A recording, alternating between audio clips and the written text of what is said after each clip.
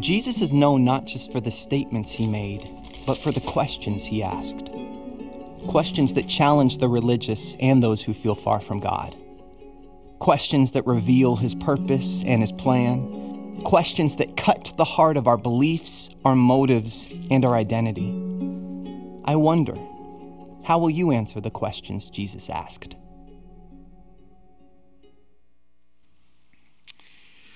Well, good morning, everybody. Welcome to everybody in the room. Those of you that are watching online as well, I want you to know we're going to be celebrating communion a little bit later on in the service. So if you're at home, if you'd like to grab a small piece of bread and some juice of some kind, it doesn't have to be fancy, but we would love for you to participate along with us. I'm battling jet lag big time. A lady from our church came up to me one time. She said, "Grant, you preach better when you're jet lagged." I don't know if that was a compliment or not, but I'm going to go with it, okay, this morning. As we try to battle time zones, Laurel and I have been in Europe. We'll talk about that in just a little bit in a moment. I walked into a Stark office. I tried to make myself comfortable, sat down while they attached electronic leads and wires to my chest and to my fingertips. The electronic detectors were going to measure my respiration, my perspiration, my blood pressure, and my heart rate, all while I was bombarded with questions from somebody that I had never met before. The questions made me uncomfortable. Have you ever bought or sold illegal drugs? Have you ever been convicted of a crime? Have you ever smoked marijuana? Have you ever sexually assaulted anyone? And the questions got more personal and more intrusive and more offensive by the second. I was undergoing a polygraph in order to become a chaplain with the Whatcom County Sheriff's Office, and it was awful. The questions were brutal, not because I was guilty, but because I've never had anyone ask me those kinds of questions before. The detective who was administering the test said, "Have you ever stolen anything from your workplace?" And I start explaining, "Well, I'm sure I've taken like a pen or something along the way." And he interrupts me and he goes, "I'm not talking about paper clips. I want to know, have you ever loaded up a photocopier and sold it to somebody?" And then he said this, he goes, "I hate doing this with pastors. You guys feel guilty about everything." It's true, it's an occupational hazard. And for the record, I passed the polygraph, okay? The questions that the detective asked, they were designed to push me, to make me uncomfortable, to test my integrity and to elicit honesty. They were designed to determine, are you being evasive or are you being straight up? I'm going to warn you, Jesus is going to push you today. Some questions make us feel comfortable. Questions like, "How are you? Can I get you something? Do you need to talk? How can I help?" I love those kinds of questions. But there are other kinds of questions that will make us squirm. Why did you do that? Do you know how much that hurt? How could you have done that to me? Those questions will challenge your soul and your character. And over again, Jesus asks questions. Do you believe that I can do this for you? Who do you say that I am? Will you follow me? I think Jesus would still like some answers. Laurel and I just came back from a missions opportunity in Europe, and while we were gone, Pastor Brian unpacked 2 red letter questions from Jesus. If you want to understand the phrase red letters, it simply means this. If you open your Bible and you're reading along, if you see something written in red, it just means Jesus said it. Simple.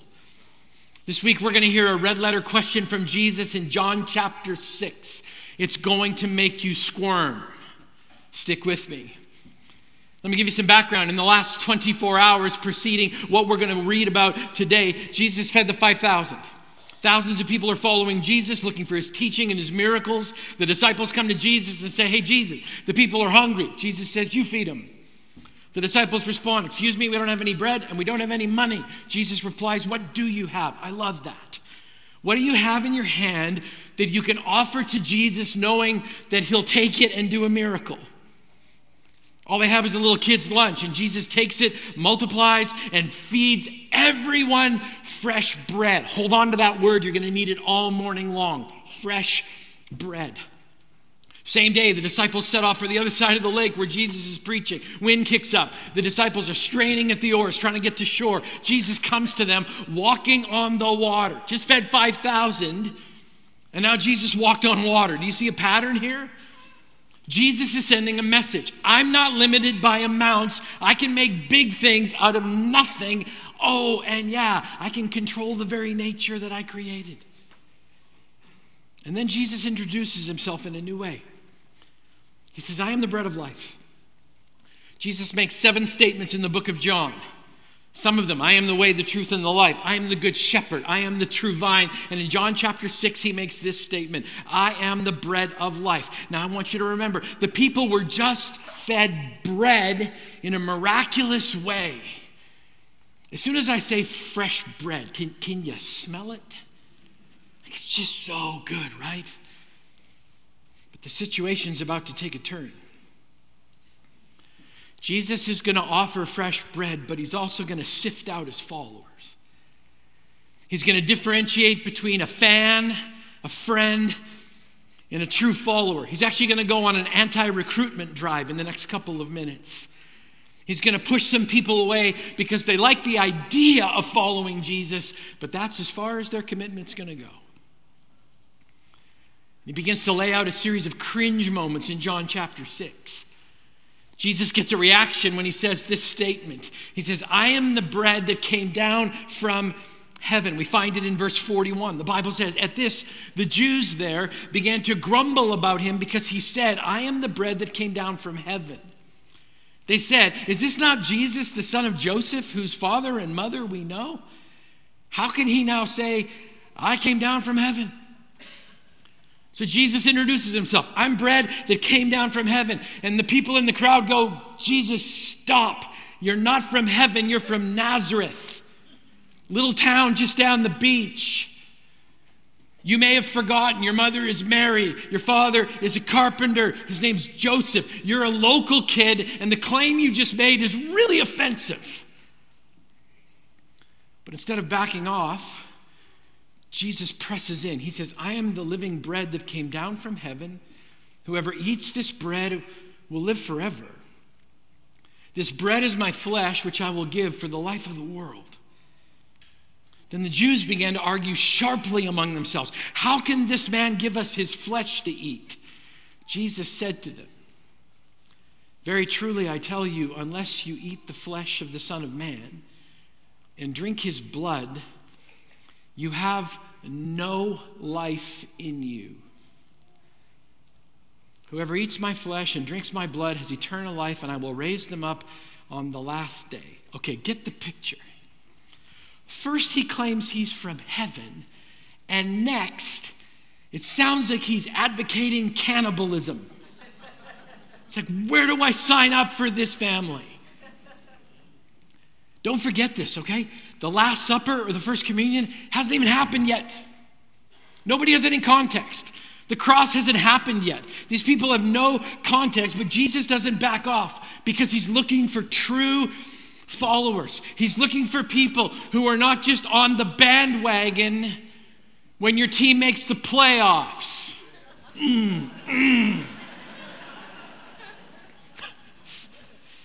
No, he's looking for people who will be with him every step of the way. Through the cross, through the tomb, through death, back to life. He's looking for people that are willing to pay the ultimate price along with him. He's not advocating cannibalism, but he's stating categorically, unless you're willing to lay down your life, just like I'm going to lay down my life, unless you're willing to have complete unity with me, communion with me in everything, if you're not willing to do that, you've got no life in you at all. Unless you're willing to take me in, to find your sustenance in me, to lay down your life, unless that happens, you've got no life in you at all. And that may all be confusing, and that's okay. It was really confusing to the people who were hearing this for the first time as well. Stick with me. Jesus is making a point. The cost of true discipleship, hard to swallow, no pun intended. And the reaction reinforces this idea. Verse 60, on hearing it, many of his disciples said, this is a hard teaching. Who can accept it?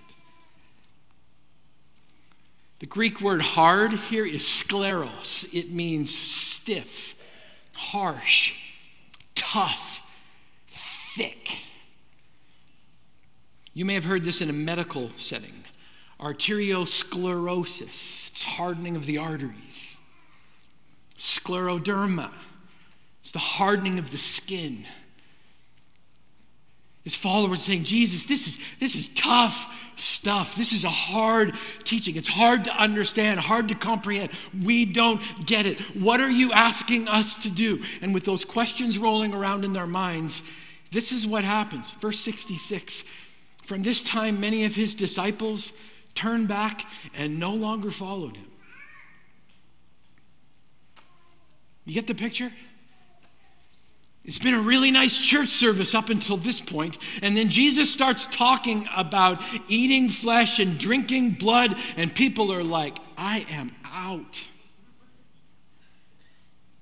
Can we go back to the miracles? Can you do that walk on water thing again? That was really, really cool. Can you stop talking about all of this blood and flesh stuff? This is just creeping me out. Let's pause here for a moment. Some of us naturally disconnect from the emotion of abandonment because it just hurts our heart when we picture people walking away. The reason it hurts is because we've all felt the sting of rejection when somebody who we thought was with us and for us proved not to be, and their abandonment, that picture of them turning and walking away, it's burnt onto our soul. And we don't like that picture, right? The picture of people turning their back on Jesus and walking away, it strikes at the core of our being because so many of us can relate to being abandoned. We may not struggle with abandonment. Maybe we're struggling with the word disciple, but we shouldn't. Disciple just means follower. And that's not a foreign concept, right? We're all into following and being followers. In our social media-driven world, influence is determined by how many friends and followers you have. Here's the interesting part. Many of the friends and followers you have never met before. You have no idea who they are. They're just following you. And not only do you have followers, but you're probably following some people. I follow people on social media that I've never met, but I still welcome their influence every single day. And it's a big deal because Americans spend more time in a day following or being followed on social media than we spend bathing, eating, or talking to another human being. Don't tell me this is not a big deal to all of us. We're all being followed or following somebody. Average person spends 2.5 hours a day. Think about that, on average. That means half of us are spending more time than that, either following or being followed. Well, we're having a moment here. And in this moment, many of Jesus' followers have decided to unlike his feed. They're unfriending his heart. And they're ghosting his call to salvation. Jesus' followers stop following because the cost is just too great. And I don't want to water this down because it is time for the true followers of Jesus to stand up and be heard. I am not going to make this easy or palatable. Following Jesus will cost you everything temporarily. It will also give you everything eternally. When you follow Jesus, you give up your earthly rights in exchange for a greater heavenly citizenship. When you follow Jesus, you might lose some friends, but you will gain a friend who sticks closer than a brother. When you follow Jesus, you can no longer stand with the opinion of the world, but you get to stand with the conviction of a greater kingdom. When you follow Jesus, you will experience spiritual opposition, but you will also receive the armor of God, the protection of Jesus, and you get to walk your journey with the victorious one. Do you see the beauty of that exchange? In this moment, people are leaving, they're walking away from Jesus, and Jesus turns to his closest circle of friends, and here comes the red letter question from John 6:67. You don't want to leave too, do you? Jesus asked the 12. Hey guys, my closest circle, you with me? Or are you leaving too? My imagination just kicks in. You can cut the tension with a knife. I mean, James starts shifting over closer to his brother. Thomas starts writing out questions. Judas is just shifty. James and John start yelling about something, living up to their names, the Son of Thunder. And then Peter answers, and listen to his response in verse 68. Simon Peter answered him, Lord, to whom shall we go? You have the words of eternal life. We have come to believe and to know that you are the Holy One of God. This is Peter pushing his entire existence in right in front of all of his friends. I am not going to speak for the other 11, but as far as me, I'm all in. Isn't it interesting that he was the same guy that would deny him 3 times just a couple of days later? But I love Peter's answer in the moment. I believe it was so sincere. In fact, honestly, if I was in that moment, boy, I wish that was my answer. I hope that would be my answer. You have the words of eternal life, and I have come to believe and know you are the Holy One of God. I pray that would be my declaration. And if you take the declaration apart, here's what you see. You see that Peter's answer is comprised of trust. I love his honesty. I mean, he just says, God, I haven't found a better option. You can walk on water. You can feed thousands from a single bag lunch. You know me and you still love me. That's a miracle. So I'm going to trust you are exactly who you say you are. And then he makes this statement. You have the words of eternal life. Peter is saying, I'm accepting your authority. I'm choosing you to be the authority over my life, which means this: your conviction trumps my conviction. Your opinion is greater than my opinion. I take a knee in front of you because you're the king and I'm not. When it comes to authority, this is where so many people walk away. They love the salvation and the eternity part of the Word of God. Where they struggle is with the wisdom, the standards, and the accountability of the exact same word. People want to cut and paste Scripture. They like to keep the parts they can handle, the ones that make them uncomfortable. That whole flesh and blood thing, not interested. They love the love parts of Scripture, but the justice, the sin declarations, the call to be different and live holy. Well, we start hearing that kind of stuff and we're just like, Jesus, I just don't think you should be forcing that on people. Like, well, let's adopt a new motto. Like, you just do you. And Jesus is like, that's not the way it works in this kingdom. This is a dividing line. It's a dividing line we all need to think and ponder through before we say, oh yes, I follow Jesus. Because here's what Jesus is saying. You accept it all or you accept nothing. It's not up for negotiation. Peter then says, I've seen everything you've done with my own eyes. I know and believe. Here's my declaration. You are the Holy One of God. So Peter, he starts with trust and then he moves to authority and then he makes a statement of belief. He's just like, I believe. I believe. All of it. And then he makes a statement of knowledge. I believe and I know with a knowing that you are God. Here's the reality. We all face days when we're tempted to walk away. We all face days when the pressure of the world to conform scares us. We all face the pressure to align with and compromise and play semantics.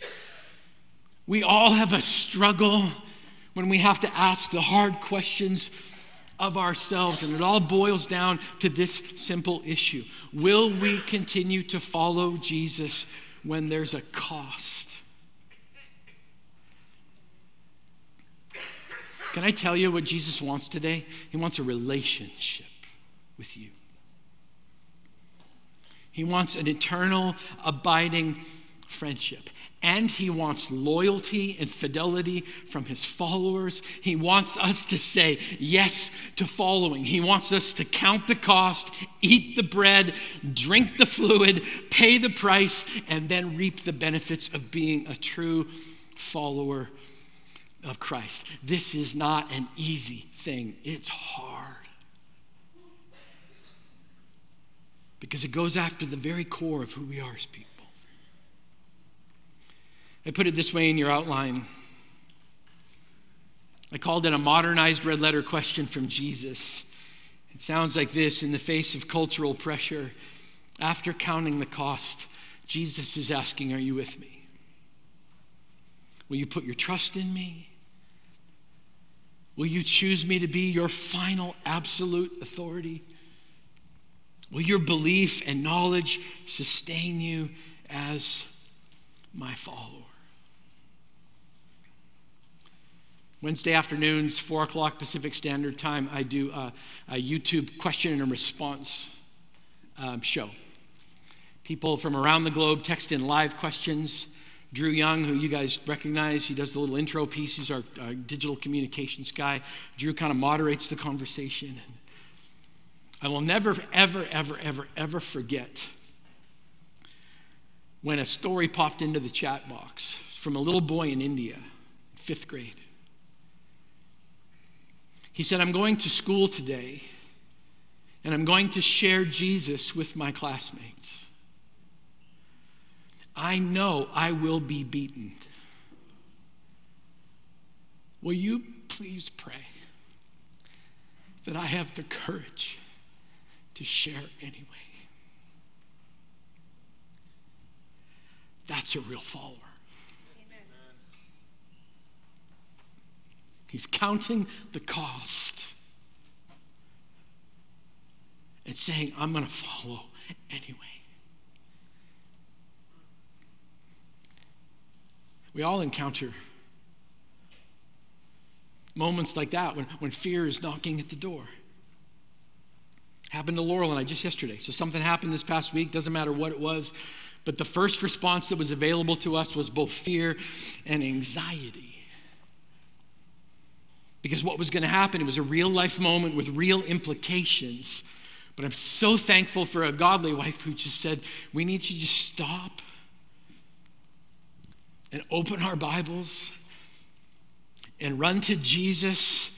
So we flip open our Bible randomly, just flop, let it fly open, and hear the very first words of the very first verse that our eyes go to. Do not fear, for I am with you. Do not be dismayed, for I am your God. I will strengthen you and help you. I will uphold you with my righteous right hand. And because of God's word and God's promise, you know what showed up? Peace. God was there, and he's here right now. And I think Jesus is asking the same question for all of us. Are you leaving or are you staying? Will you follow or will you walk away?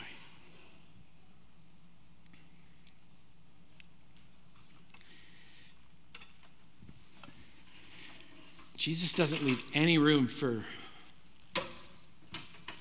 wiggle today, right? He says, I really need to know. Are you with me or not? And I understand that there's all different kinds of people with all different kinds of stories in the room today and watching online at home, but I need to ask you the question. When it comes to Jesus, are you with him? Or are you going to walk away? Some of you are like, but Grant, I can't stay with him because I'm not following him yet. You can today, right now. The Bible says if we confess our sin, he's faithful and just, will forgive our sin and cleanse us from all unrighteousness. Jesus wants you to have an eternity with him. That's what makes these hard teachings understandable and palatable because of everything that God offers. And I just want to say to you, if you came today and you're searching and you're curious and you're just like, I don't know what my eternity is, you can know for certain today. When I was a high school senior, I had a moment when I had to decide whether or not I was going to follow Jesus or not. He gave me no choice. There was no wiggle room. There was no multiple choice. It was just like yes or no. I chose yes. Best decision I ever made in my life. That decision saved my life.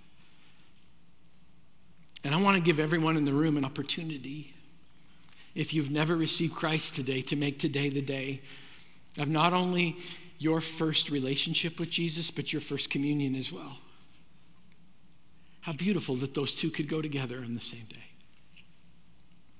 I also want to give you an opportunity. If you're here today, you've been walking with Jesus, but for whatever reason, you've decided to go and try some other things, that today would be the day you returned and came back and said, I have decided to follow Jesus. No turning back. No turning back. So we're going to pray together. And then we're going to have communion. Because I think now we understand a little bit better just exactly what Jesus was asking for. And maybe it'll make us appreciate it just a little bit more. Would you pray with me?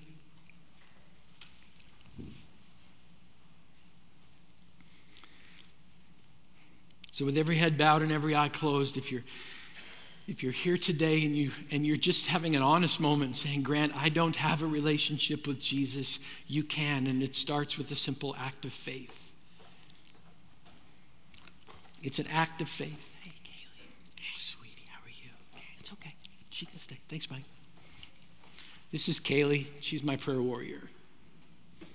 And she always has my back. Okay. So let's pray.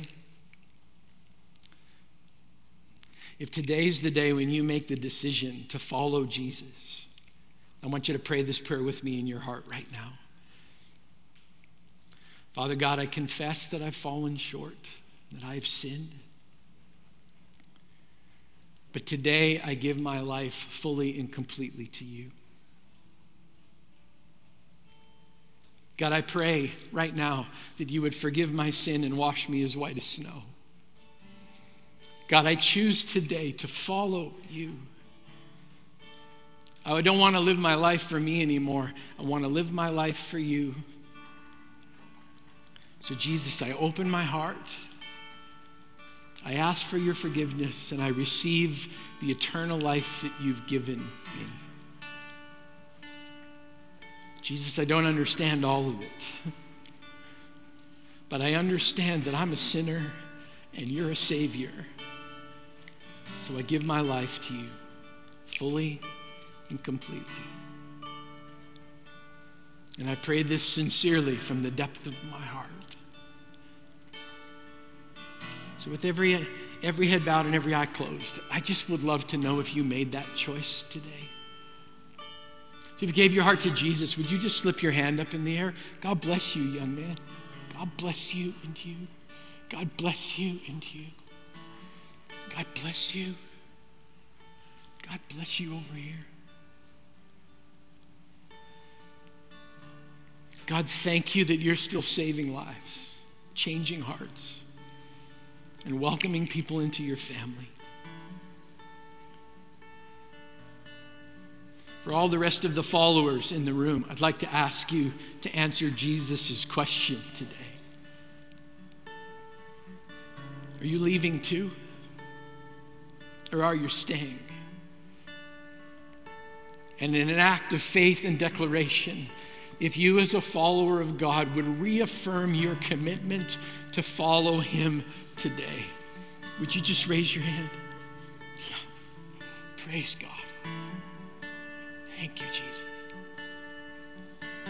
We come together today, God, and we reaffirm our commitment to you. God, we don't want to run away. We want to stay with you. We want to follow you even when the teaching is hard. So God, I pray in the name of Jesus right now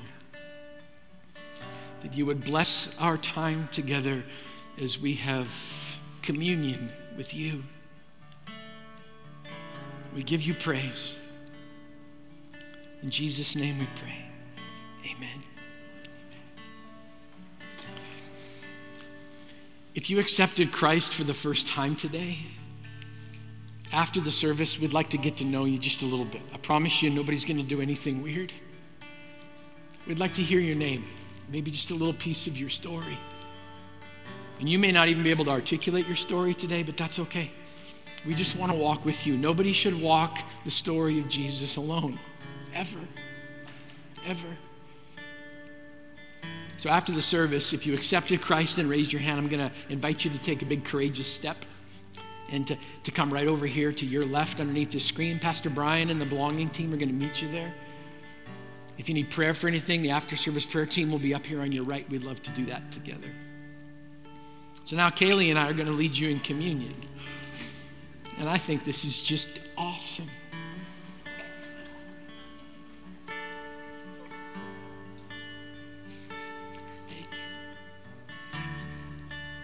If you'll take your little cup and open the bread side, I'm just going to peel the top back. Everybody that's watching at home, you can grab a hold of that piece of bread that you've got on your table. The Bible says on the night Jesus was betrayed, he took bread, and when he broke it, he said, "This is my body, which is broken for you. Do this in remembrance of me." Can I encourage you to do something? Remember his death, but don't forget his life. Remember that he lived, that he laughed, that he danced, that he had friends, that he loved to worship his Father. Do this in remembrance of him. Let's all take it together.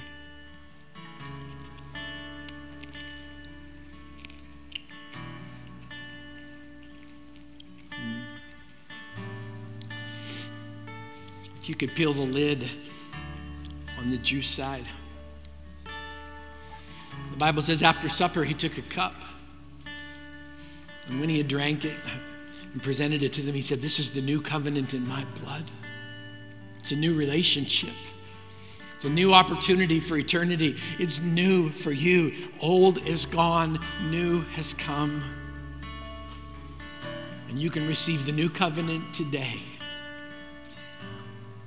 Jesus was not advocating cannibalism.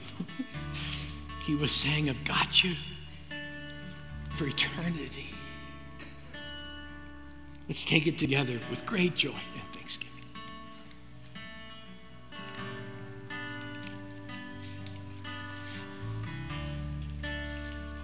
Jesus, thank you for the gift of remembering all that you are and all that we have. So God, we thank you. We bless you. We're grateful to you. And I pray in the name of Jesus that those who just received their very first communion would know how welcome they are in the family of God. Lord, here we are. Would you meet with us again? We pray these things in Jesus' name. And all God's people said, amen. So church, here's what I'm going to ask you to do. We're not done yet, but we need to respond. If we're going to follow, we need Jesus with us every step of the way. So would you stand to your feet and let's worship